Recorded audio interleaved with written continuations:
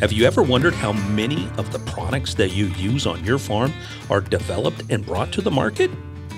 Growers across the United States are always looking for products that will save them more time, make their lives easier, and be more environmentally friendly, while helping to contribute to the overall bottom line. On this episode of FieldLink, we sit down with Patrick Ewan and Greg Smith from the Helena Products Group as they discuss what really makes Helena products different from other products on the market. We will discuss everything from the product concepts to formulation technologies and what the future pipeline looks for products at the Helena Products Group. Plus, we'll catch up with Jody Lawrence in Nashville for a commodity update. When it comes to water use management for your field, it pays to be sustainable. Resgenics is a water use efficiency tool designed to help manage water efficiency, mitigate erosion, runoff, and soil moisture evaporation. This flexible product is a great fit for both irrigated and non-irrigated crops, as it's labeled for both applications. Contact your Helena representative to learn if Resgenics is a fit for your farm. And welcome back to FieldLink, and we're excited today to have a couple guests with us joining us in the FieldLink studio here in Memphis. Joining us is Patrick Ewan, and Patrick is the general manager for the Helena Products Group. Patrick, welcome to FieldLink. Thanks, Bill. Great. Also joining us is Greg Smith. He is the director of innovation and development. Greg, welcome to FieldLink. Thanks, Bill. Well, guys, it's great to have you both here today in the FieldLink podcast studio as we talk a little bit about a term that gets thrown around a lot internally called HPG, which stands for the Helena Products Group. But before we talk about the Helena Products Group and some of the products and services this group delivers to growers as well as nurserymen and landscapers from around the country, let's talk a little bit about you guys. Patrick, where's home? Bill, I guess simply put, I'm a Razorback. I grew up in Arkansas, in a little farm community in eastern Arkansas, over there on the White River, a little community called Clarendon. So agriculture's been in my blood for a long time. Great field to be in, and looking back on it, wouldn't change it a bit.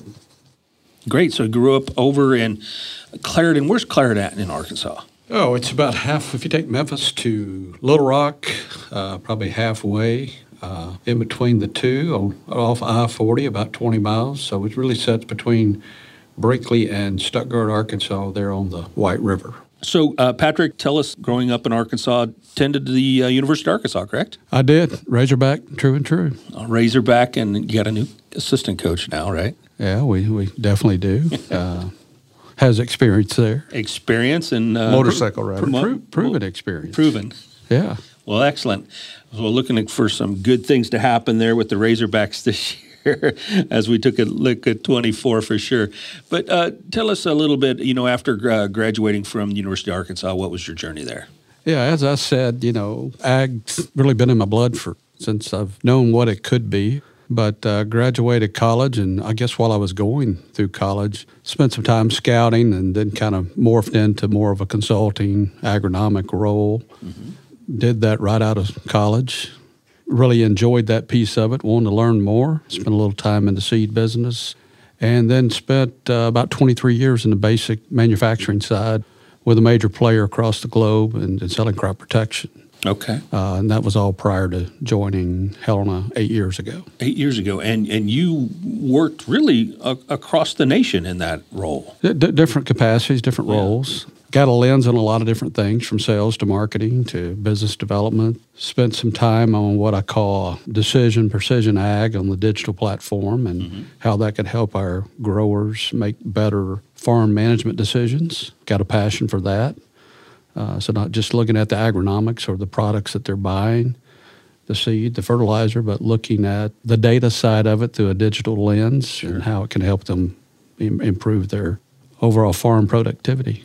So before, making that transition, you actually called on Helena at our corporate office as well as several other locations. I did, and enjoyed it. They were a wonderful customer. Really, if you go back to it, is really where I got the understanding of what Helena Products does and how they're different than maybe some other companies' proprietary products and how they go about it. But really was intrigued at what they were doing and overlay that with a culture. I knew it was a good fit Sure. for me and looking at the organization. Great. Well, definitely a different perspective. And Greg Smith, joining us as well, a Director of Innovation and Development. Greg, welcome back to FieldLink. And Greg, where's home? Where'd you grow up? Originally? Yeah. Well, Canada, actually. So right above Montana, Saskatchewan. Saskatchewan. Okay. Yeah, Grew family up on farm. Okay. Yeah, 4,500 acres, dry land grain farming. What kind of crops did y'all raise? From durum wheat to soybeans. No soybeans. No soybeans. No soybeans. A little farther north up there. We had some lentils, some pulse crops. We had a crop, canary seed. Okay. For birds, we had spring wheat, but some canola, but only when we had moisture, obviously. So. Right.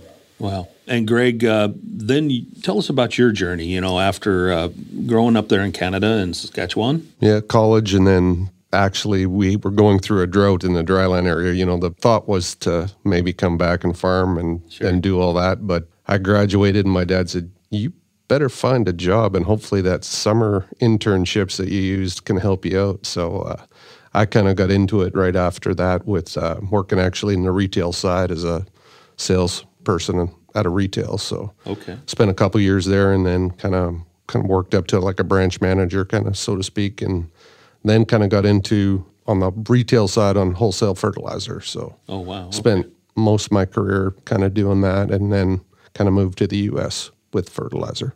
Okay. And then you worked with Helena in Arizona and California. Yeah, I had basically the Western U.S. covering that with H.J. Baker.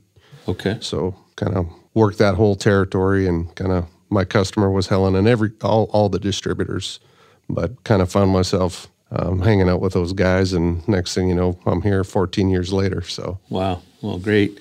Well, it's awesome to have you both here today and hearing a little bit about your background, how you've a unique position where you had the opportunity to work outside the organization and then really and work with them as a customer, and then transition into the organization into a leadership role.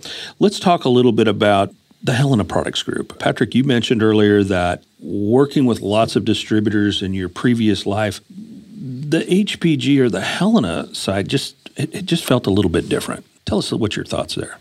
Well, I would say this. There's great folks in ag all across the country. I think whether it's suppliers or customers, growers, there's a different culture in ag. I think generally speaking, they're just good people that want to make a difference. So certainly great people across the organization. I guess the Helena folks were just very relatable, very focused on people. Not only, bringing in good people into the organization, but growing their current people. And, I always looked at the tenure of employees across Helena that were 20, 30, 40 years and still contributing, still were motivated when they came into work to make a difference. And that all really centered around the people aspects of the company. And I don't know. That's it's just kind of one of those things. When I thought about coming on board, everything was just pointed to yes, Sure. And I think it was just the culture that brought me here. And I knew a little bit about HPG from some of the innovation I had worked with them on some fungicides and some seed treatments. Mm-hmm. And Greg, kind of similar situation in your case too, right? Yeah, it's we have this, I guess, statement, people, products, knowledge. You see it all the time. It's on a lot of our corporate legal documents. Everywhere we see it, it's advertising. It's our kind of our motto. It's really a culture, actually. So the people side of it and the knowledge, but it's the people that actually brought me here, and it's what keeps me here too. So. Well, guys, tell us a little bit about the difference, our growers that are listening. What's the difference between a Helena Products Group product versus some of the other products that are out there on the market today? What makes it really different? Well, I can kind of tell you my perception versus coming in working with them, trying to understand it. When I really thought of Helena Products initially, I thought, okay, they've got some adjuvant technologies. At that time, I don't know that I knew what an adjuvant was. I knew what a surfactant was, but I really didn't know. Mm-hmm. And I thought maybe they had some private labels and some different nutritional mixes, and I really did not understand the innovation that actually was going into their products until I got over here firsthand. Wow. And Greg, what are some of those innovations that I guess really, in your opinion, separate HPG from some of the other competitors in the marketplace? Well, I think a lot of it is how we do it. It's really in-house. We're taking stuff. We have a lab. We have an R&D team. We have a team of brand managers. So Patrick's right. It's completely different. We'll take stuff and use our formulation technologies that we have in-house. Some are trade secrets, some are patents, some are other things. But typically what we're trying to do is finding products, and we're trying to make things better. And first off, we will look at something that's interesting, and usually it comes from a field, and technically it likely comes from a grower, and that grower talking to one of his sales folks and says, hey, I have an issue. I have an agronomic need. So it stems from an agronomic need. A new product concept comes in. Hey, can you put this and this together? Does 1 and 1 equal 2, or does it equal 3 or 4? Mm-hmm. We have a lot of technologies that we can kind of work with. But typically, we'll go through a 2 to 3 year testing period to make sure that it actually does what we say we're going to do. And ultimately, it has to provide an economic benefit and an ROI to that grower, because if it doesn't, that's where, our shop is a little bit different. We're just not making the same product. We're trying to take that product and, we hate to say it, but it's not as simple as just value adding it. We're trying to enhance it, put our stamp on it here at this shop, and that's what we're trying to do. I think you bring up a great point. It's more than just imitating another product or a generic type of product out there. Yeah. We're taking great molecules from really good suppliers that are in novel chemistry in a lot of cases. Yeah, and it's not saying that they're not good. They're meant for, they're trying to do something on a global basis. Right. We're potentially looking at maybe a South Delta product that, spans out, and maybe it goes through just the soybean acres here in the United States, and it could only have maybe 10 or 12 states, and that's it, and that's where that product stays.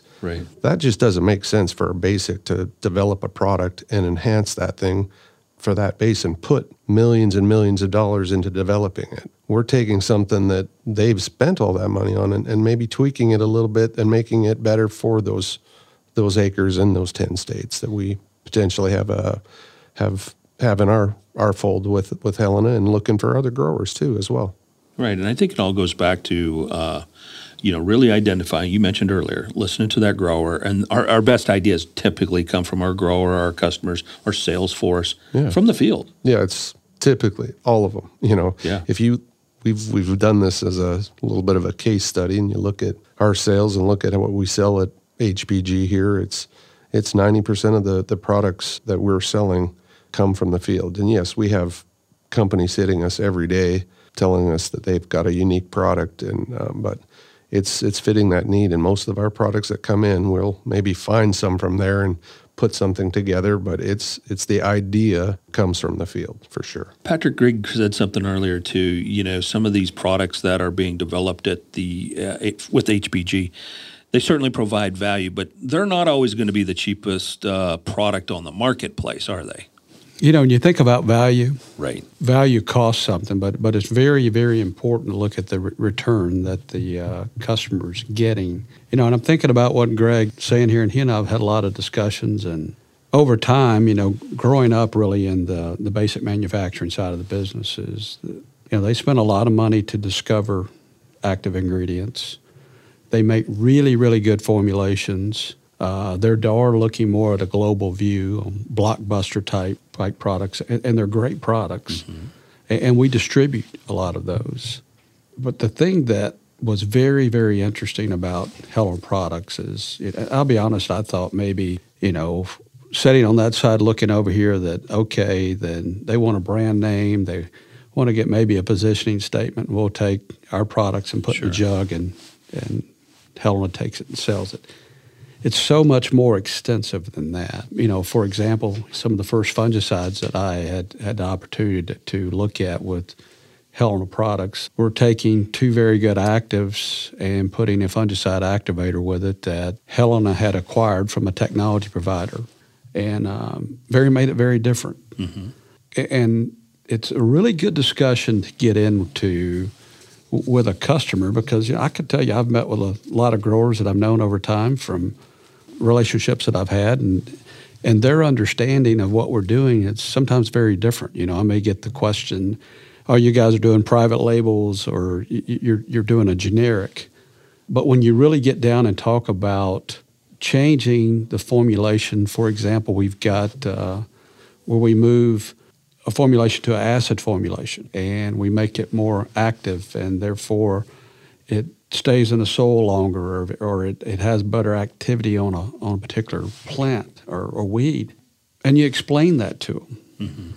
Mm-hmm. But the thing that we do, probably the simplest form that I can say, and I know Greg's got a really good example around a local brewery, but and that does relate with a grower. I think we ought to bring that out here. But Right. One thing I tell a grower is there's a cost benefit.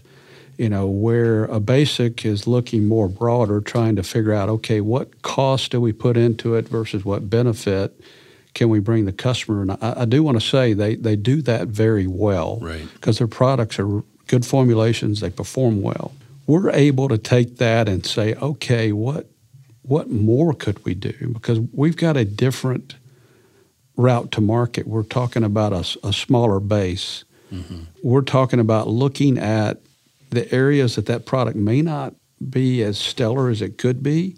How do we fill that gap? How do we take something out, and put in to get better performance? But we're not just looking at improving them. We're looking at enhancing them. We're looking at how do they work when you combine them with other products. What new features can we put into them? They do cost more to make, but we give a better return. But we're not going after every grower in the market. Right. We're a distribution company, and we've got great supplier partnerships, and we want to sell their branded products. But there are areas that we feel like we can enhance products. And it's not just chemistry. We're doing this with biologicals. We're doing it with adjuvants. We're doing it with nutritionals, seed treatments. So it's really trying to bring the best product portfolio to our customer by really turning over all the stones that can bring additional value to their farm. I mean, in essence, that's what we do. And I think it's important for listeners to know that it's an HPG product. Really, at the end of the day, you jump in here, Greg, but it's about how can we make that grower's life easier, and how can we make his or her crop more efficient. Yes, because it all starts with them. They're the one that's going to ground truth it, and ultimately they're the one that will set that value. It really, if they don't pay for it, they're going to set the value. And there's, like Patrick said, this isn't for everybody. There's growers that specifically want to push yield every year, and to do that, sometimes you have to do something a little different than what you normally do. And these are boutique. We kind of, Jennifer Bear kind of came up with that word, but it holds true, and it's not as simple as that. But we have the ability, because we're so small and nimble, that we can tweak and make this very, very specific and make sure that formula is right, whether it's a nutritional or a VAP or a seed treatment. We can do that versus someone that's looking at a global product. It's not fair to the basics for them to have that. We're looking at something on a microcosm compared to them. Well, and Patrick touched on it. I think when people think about the Helena Products Group, a great analogy is view us a little bit like that really awesome microbrewery that's in your local community. I think that's a great example. Greg and I have talked about that. How do you relate that? Mm-hmm. To a customer that maybe is a beer drinker? I don't know. Greg, tell that. Yeah, it's the same thing. It's, hey, we all Coors Light, Miller Lite. It's everywhere. It's doesn't matter where it is in the world. You can get a Bud Light anywhere. Right. But you can't get hey, we're here in Memphis, so whether it's a Ghost River or whatever, they're here in town. They're your local guy. Whether it's, hey, we mentioned it the other day, Spotted Cow in Wisconsin. Right. Great beer. But guess what? It's not the same prices. It's not the same price. It's got a little different twist. And it's marketed different. It's marketed for that area. I can't get Spotted Cow. basically got to be in Wisconsin area to kind of get it right. So it's specific for that region, and they're small. They get to do things a little different. We're that specialized ag company, and we're bringing those agricultural products and needs that come straight from, whether it's Clarendon, Stuttgart, doesn't matter. It's from whatever little town that you're in. That idea generates, and we can take it and potentially and formulate it and put it together and put it back into that little marketplace. Guys, let's talk about the evolution of HPG. First, I think it's important for listeners to know that, Patrick, how long has the Helena Products Group really been around? Let's talk about the evolution of Helena and coming in. Sure. I think, in the market I grew up in, I can think my father would buy from Helena. They've always been known as a really solid retailer, distributor, where you could go and get your crop inputs.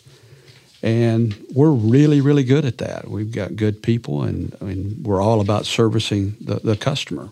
So I don't know the exact date Helena Products started. I'd love to probably go back and look at that, but I know it stems back into the early stages of the company when we were developing adjuvants. So back in the 70s or so. Yeah. It's been around a while. One of the first leaders in adjuvants. That's really where HPG got their start. And, guys like Johnny Roberts were a part of that, still involved with our team here today. Bill, I say all the time, we're able to do what we do today because of what folks did that came before us. But, one thing that I find, whether you're talking to growers or consultants, is, especially where we're very prominent, take this southern market. We're known as a really, really good retailer distributor. We've got competitors that fall in that same camp. But when you get down to talking about product portfolio, there is still a perception that, that may be a distributor or retail portfolio. So I think it's really good to get out and tell our story, how we're different. But, really at the end of the day, it really doesn't matter what we say. It's just when that grower actually uses the product and they have a good experience with it, and they can see actually that it is different. It's not the old proprietary portfolio that maybe the perception is. It's really adds a lot of credibility to what we're doing. And it, when somebody says, that's probably the best product I ever used, maybe the best soybean herbicide I've ever used, your guys' biological formulations are wonderful. It's very encouraging to hear that, and then you get to tell the story because they've experienced it, and you can get them to look at more products. So how would I sum that up? I think we're the best distributor retailer out in the market. I think we've got the best people. We service and growers top of mind. But if anybody wants to look beyond that and really look at a product portfolio that is very different, that is really remove the non-functional components from some formulations, could be water, could be inerts, and really put stuff in there that makes the product different. And it's thoroughly tested for a couple of years to make sure it actually is going to do what we say it's going to do. Try our products.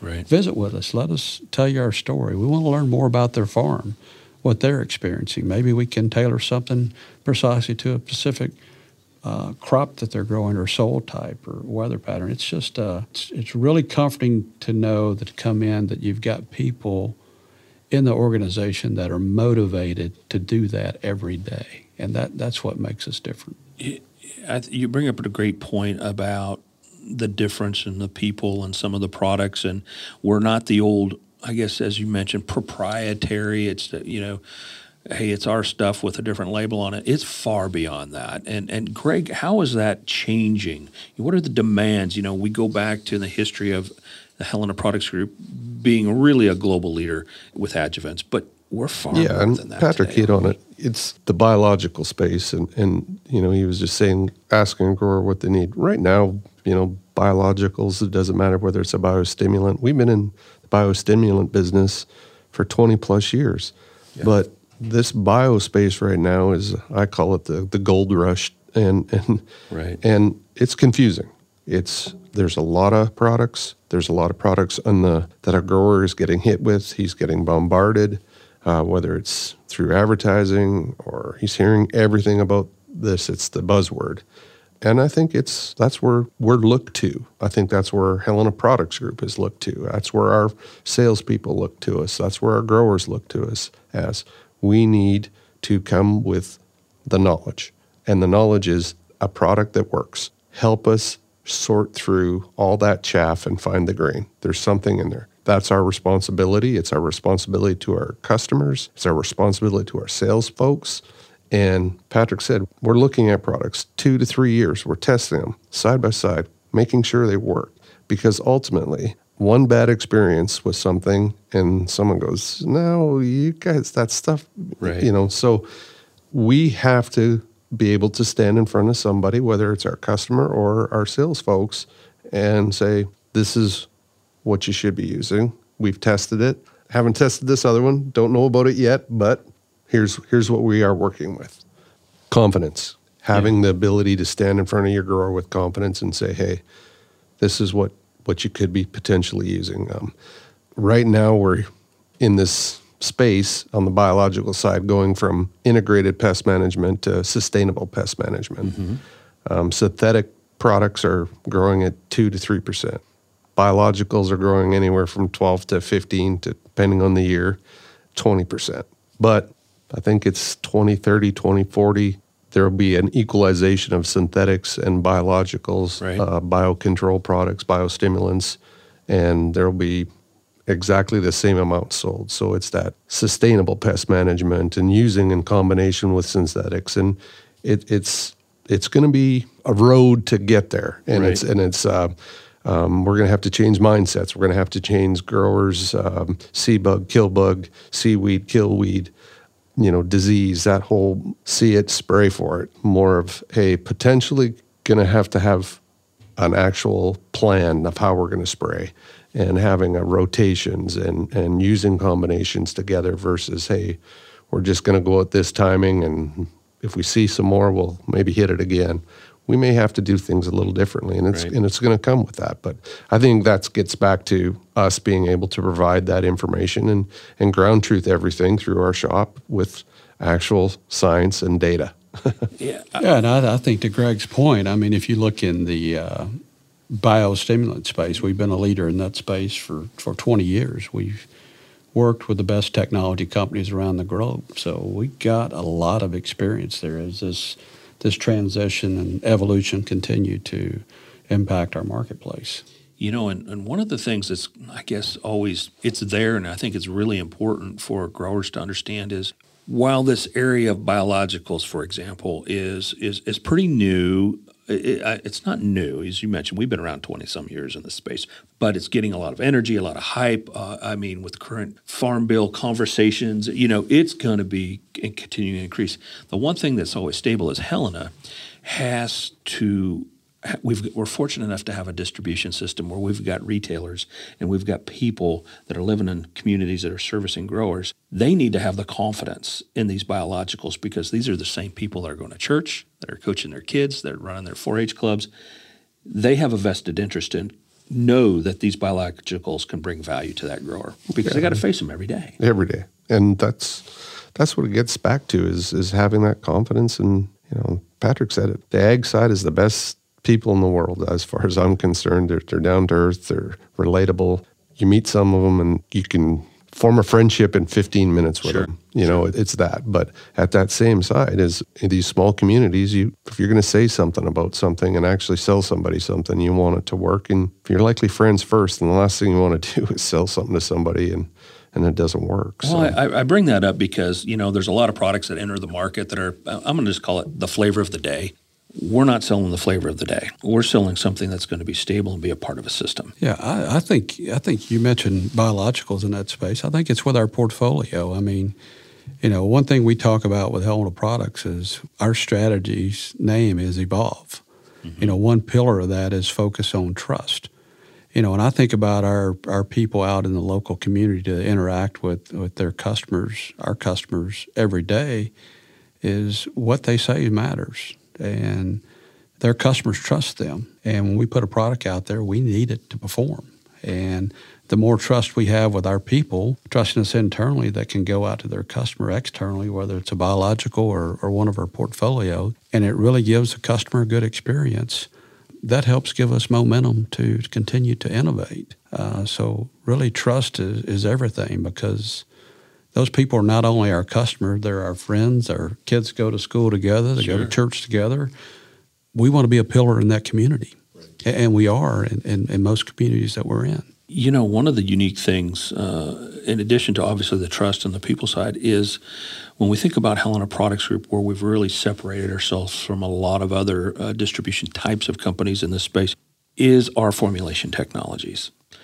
Greg, can you speak to our audience a little bit about the formulation technologies and really what kind of makes them very different and enhances some of the products that, we talked about earlier? We've got quite a few formulation technologies. I'll just use VersaShield. Sure. And we were just mentioning biologicals, and we've got a product called Inertia. It's a soybean seed treatment, and it's with VersaShield technology. So it just protects that enzyme, and it's a patented product that we've licensed, and it's just protecting that enzyme once it goes into the soil.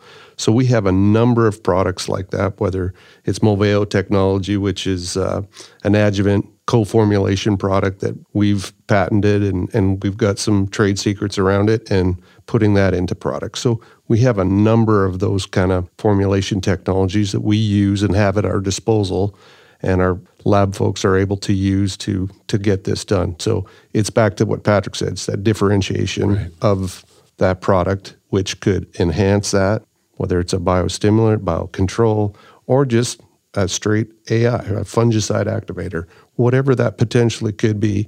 We've got Solvex. So it's taking, some herbicide activators and doing something on that side of it. Same kind of concepts there. Yeah, and I think formulation technologies are key. And I think, even beyond performance in terms of yield, we're always asking ourselves, does it save time in the speed of mixing? Does it save time in being compatible? Does it foam less?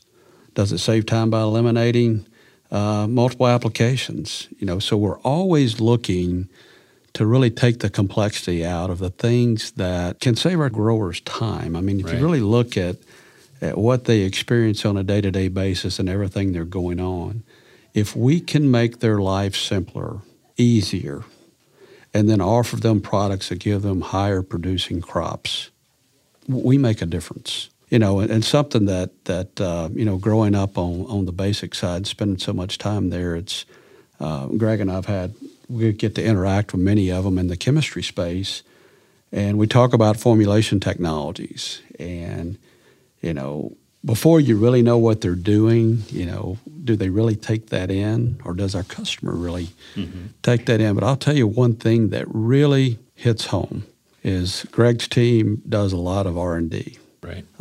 He's got a whole group of PhDs that work with third-party PhDs around the country, and we put our products out there under a Helena Marabini number. So the one performing the test really doesn't know what it is, but they're putting it up against what's the best in the market.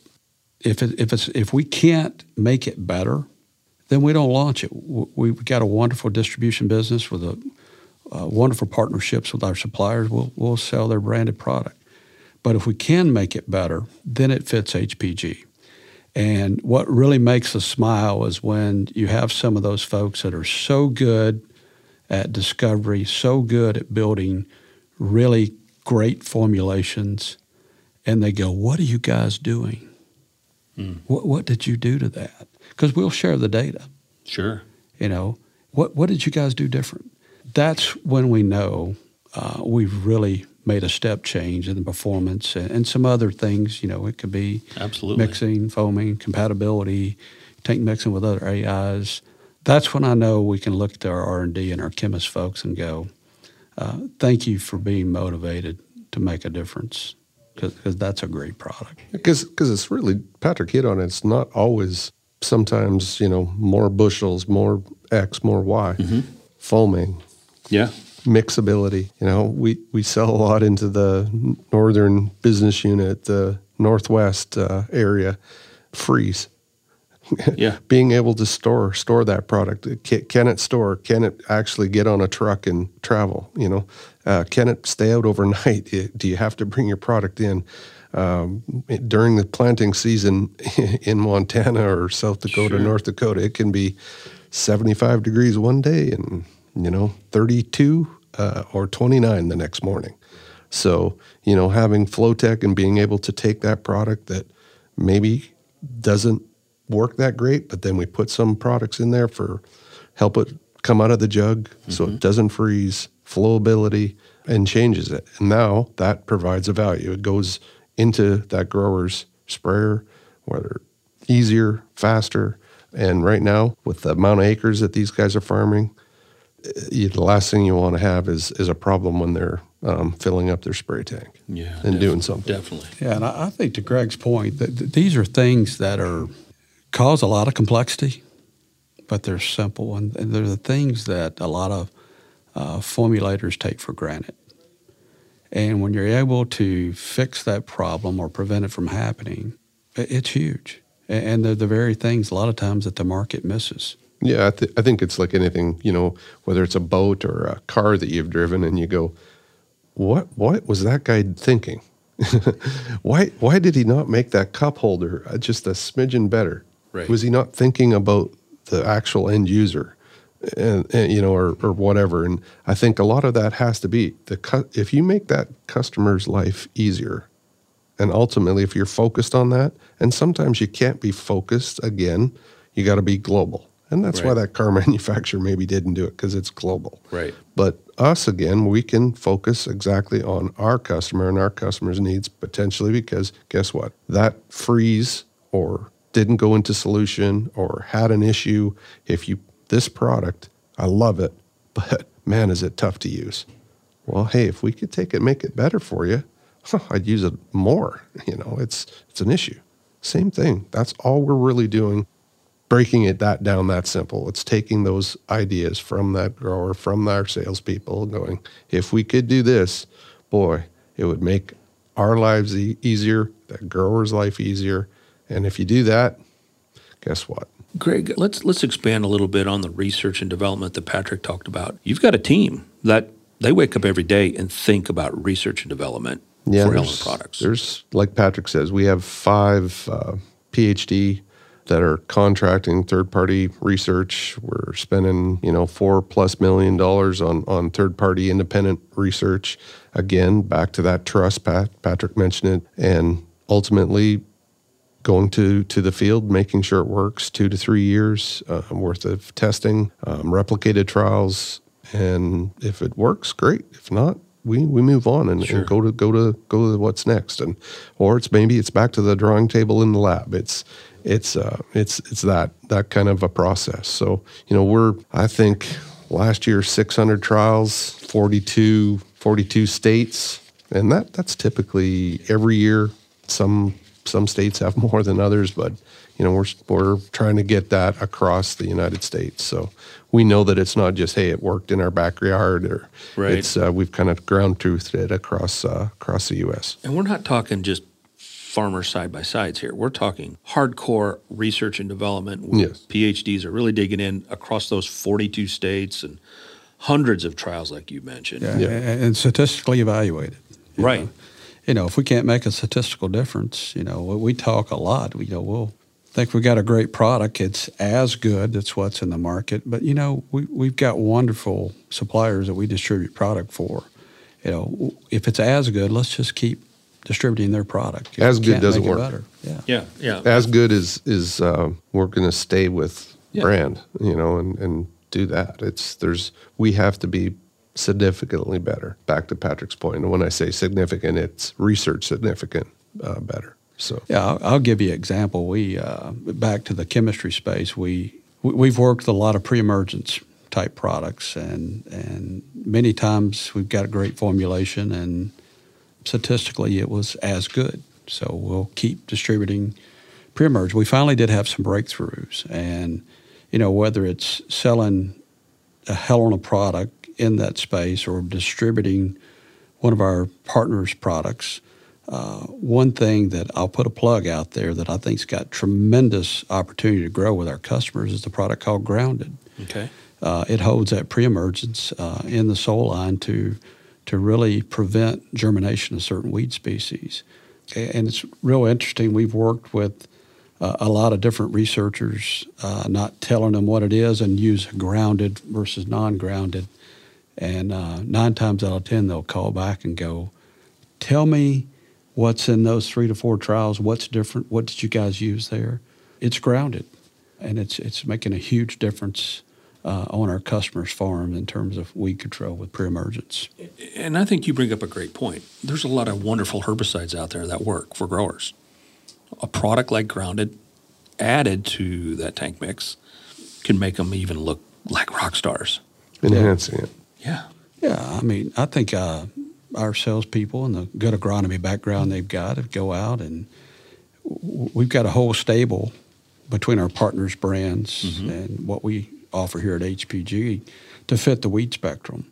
But talk about what Grounded does and how it makes a difference. And then, you know, our guys and gals most of the time know what weeds are out there on their farms and the customers, but then place the pre-emergent with that. Right. But, you know, for our listeners out there, if you haven't tried a product like Grounded, I would certainly look at it to see what you think about it on your farm and get experience with it. It's a tremendous product and huge upside in terms of enhancing weed control. Well, and I think you said it really great. Those researchers, independent researchers that are asking those questions, how did you take this product that's really a good product, herbicide, and almost make it better and across a wide spectrum of herbicides? So whatever herbicide you're using, you may want to start off with Grounded or at least have that conversation with your Helena rep. Absolutely. Greg, as we kind of wrap things up here, we would be missing a lot if we didn't talk about the future. What does the future look like in terms of pipeline as far as future developments and products from your team's perspective? Well, currently I think we have 80 to 86 products that we're looking at in our pipeline, from nutritionals to biocontrol products to value-added products. So yeah, the pipeline looks really good. Potentially, we typically have been coming out with anywhere from 3 to 4 products a year, and we look like we could have 5 to 6 this year coming out. But pipeline is really, really, really good, and a lot of biocontrol right now. It's kind of the big push right now side of it. So that's going to be likely a focus in the next couple of years, but nutritionals, lots of nutritionals too as well. So that biostimulant side. It's really pretty balanced too when you think about what's in the pipeline coming forward. You've got a lot of adjuvants you're looking at. You've got a lot of seed treatments. It's a wide perspective. Yeah, it's, we have a production versus protection side, and when you look at it, of those 86, it's almost 50-50 side of it. So you're 100% correct. Wow. Yeah, and I'll have to give Greg and his team a lot of kudos. Some of the innovation we're coming up with to where we've got a great competition between protection and production between his brand managers, but Sure. There's kind of an in-between space, to where we're putting those two together and really, really getting some unique products that perform very differently. So I mean, he hadn't talked a lot about it, but that's a space I think his team is really going to pioneer some things for the marketplace. Guys, as we start to wrap things up here, I think it's really, really important that we talk about what brings all of this together, all of this formulation technology, all of the research, all of the history, the distribution. It's really comes back to the people. And the way Helena Products Group is staffed is very unique compared to a lot of other companies out there. Essentially, we've got product managers are out across the nation supporting these products, right? Yeah, it's has a easily explained. It's kind of like a basic and how they go to market strategy. We call them a client service team, and that actually service the Helena Products lineup. We have a a staff that's obviously in here that is in charge of developing it and then walking it through the commercialization process.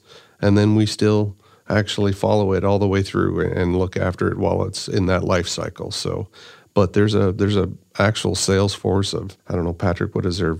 Almost 40 product managers in the field. I think there's 4 in the specialty department, 33 to 34 product managers across the U.S. And then we have our client service team that's here. That's roughly 20 people? Around 20 or so, yeah. Yeah, I think we got 58 in Helena Products. You got 9 registration that's here on site that works across the corporate, roughly 33 in row crop agriculture on product managers, and then we've got our specialty PM, so around 38 to 40. But one thing I would say is we're lean, but we can be lean because we've got a tremendous team of folks out at our retail locations and our business units that really make it happen each day. And we wake up every day thinking about how we can bring better support to them. And you mentioned people. One thing I would say about Helena Products here is we want to attract the best people. We want to grow our people. We want a very inclusive environment. You go through here, we've got a lot of whiteboards. We need ideas. We need to board them out. We need people to share them. And I think we've got a lot of momentum in that space. Somebody may go home one night and think about something, but they're energized to come back the next day and say, "Hey, have you guys thought about this?"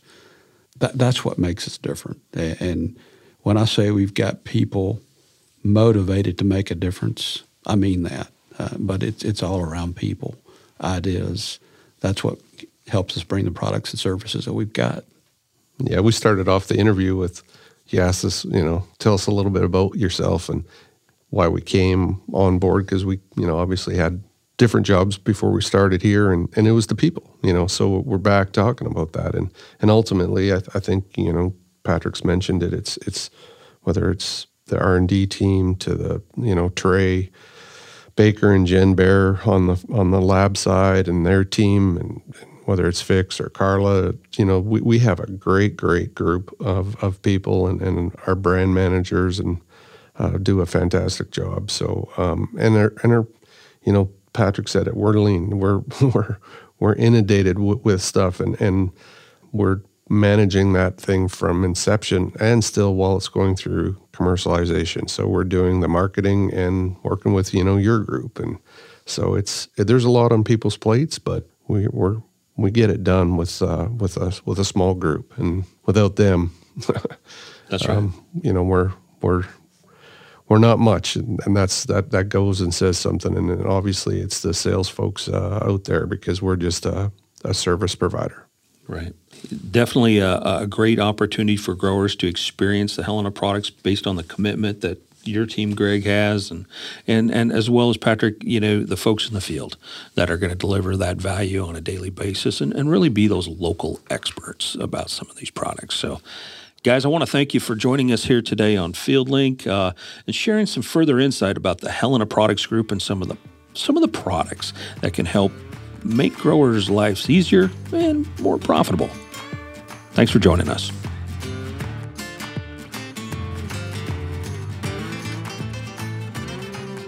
Welcome back to FieldLink Podcast. Bill is on the road today, so this is Jody Lawrence filling in for both roles.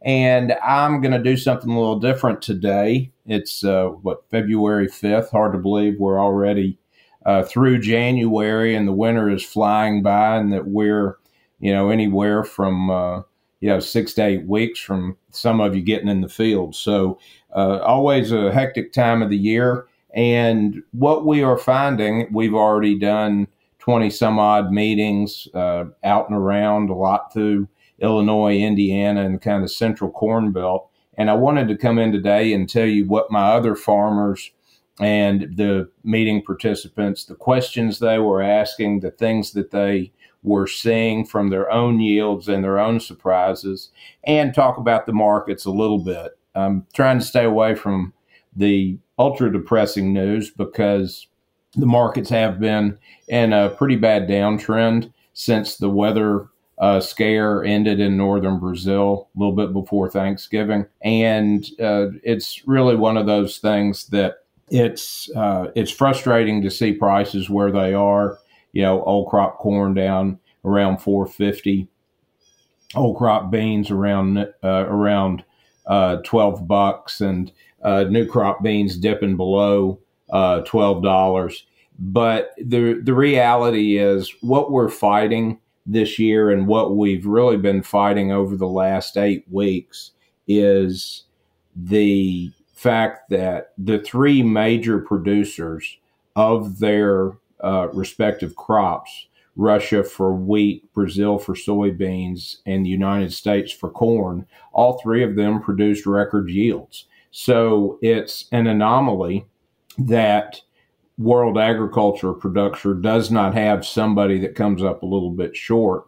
But when you get everything together like we did this year, just enough rain, just enough good weather, timely rain, certainly in the case of the United States crop, that we always have the potential that this could happen, and this is one of those rare years. So first of all, it's congratulations for every U.S. farmer, because I've not talked to a farmer who didn't have a record field yield, didn't have a record total farm yield, across several different of his crops.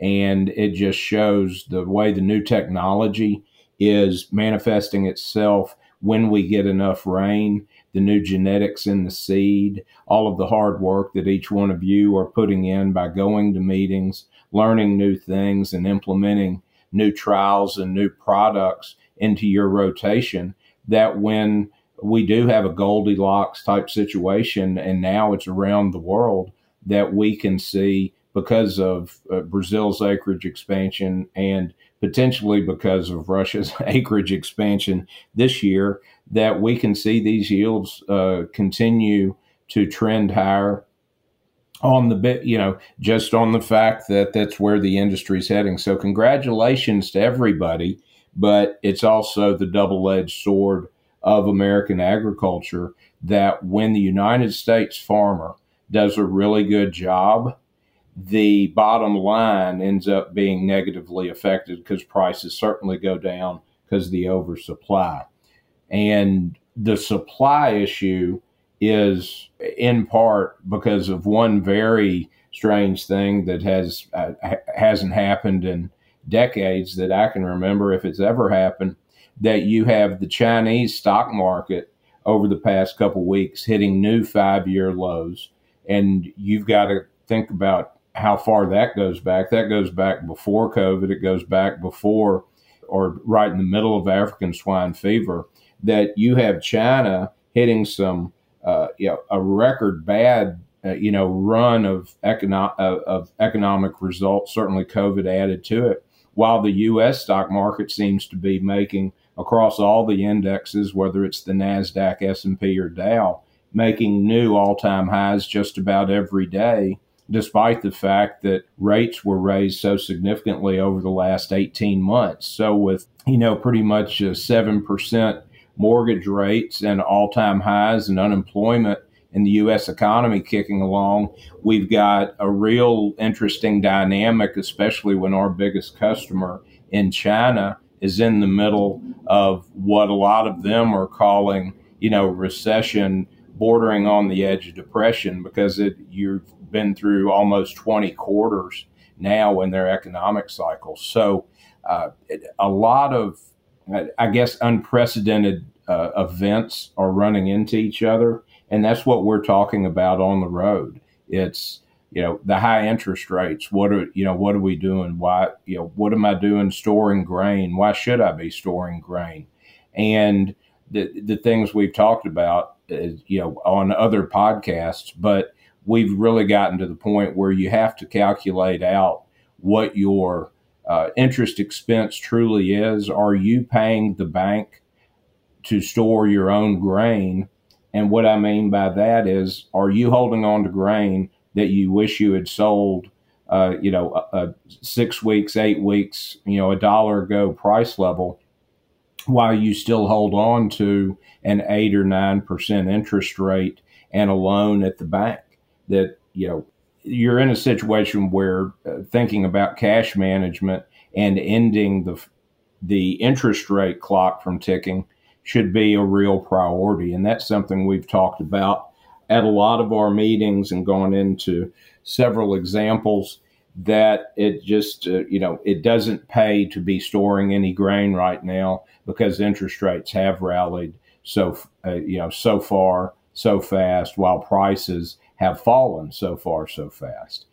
Other questions that we've been getting is, why do land values continue to go up when the price of corn is down, and corn and beans are both down, and the interest rates are higher? And what we're finding is that when you see the kind of yields that we got out of the corn crop this year, a record bushel per acre yield at 177.3, that as long as the productivity of the ground continues to get bigger and bigger every year, you're in a position that somebody is willing to pay more for it, because those extra yields are going to impact. And that's why rents continue to go up, because they're all calculated, or at least just the base cash rents are calculated by APHs and other factors like that. So a lot of different things going on right now. I would love to tell you that this is going to end and things are going to get significantly better, but the world ending stocks have gotten almost to the point of being overly burdensome. You look at Russia and their supply of wheat that they are still discounting into the market. You look at what's going on in Brazil with, their expansion of acreage. Even if they lose some yield per acre, they still have an enormous crop. And Argentina is also bouncing back after 2 years worth of really bad drought. So the world just has too much production right now for the demand profile. And it isn't all because of China, but it certainly has a good bit to do with it, because their demand is still strong. It's just not keeping up with the record yields this year. A couple other things that we've talked about are the volatility in crude oil, which directly affects the price of diesel. We've had crude oil trading anywhere between $68 and $78 over the course of the last 6 weeks. This morning, it dipped down to right at 71 again before turning around and rallying.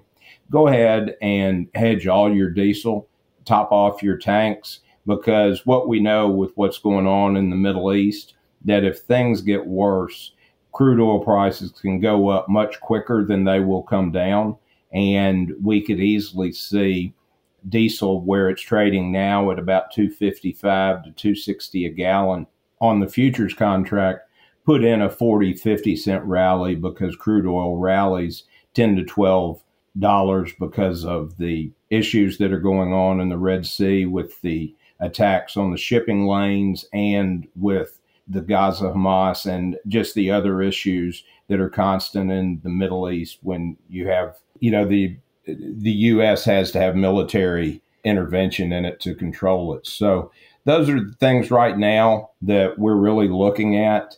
We are optimistic as we move forward, as we see EPA approvals and plants opening up, the crush plants that are going to be making the biodiesel jet fuel, that this is going to be helpful. It's not going to be immediately helpful, but it's certainly something that over the next 12 to 24 months will begin to shape the the planted acreage decisions for U.S. producers, to a point where we may get back to what we saw a couple of years ago, where there's a parity of 88 million acres, 88 and a half a piece of corn and beans, that helps chew through the corn stock extra stocks, but also the extra demand from the jet fuel, the biodiesel, jet fuel, aviation fuel programs that are coming online. So we're optimistic about that in the long term. And this week on Thursday, February 8th, there's going to be a huge amount of information that hits the market. So expect some volatility.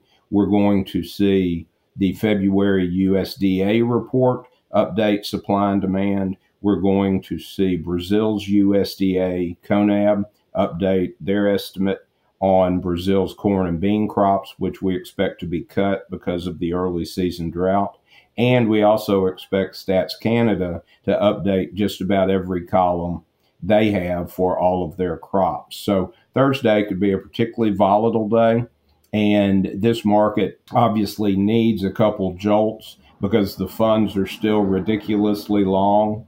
And if we can move forward from there and get these markets to bottom as we head in to spring planting, we're in a position where we would love to see a South American weather rally to help everybody feel a little bit better and be in a position to get rid of some of these old crop bushels. So those are the topics we're seeing on the road. We've got another couple months of meetings. Hope everybody is getting something out of the podcast, and please reach out to me if you have any particular questions at jblawrence@comcast.net, or you're always welcome to call my office phone, 615-591-4621.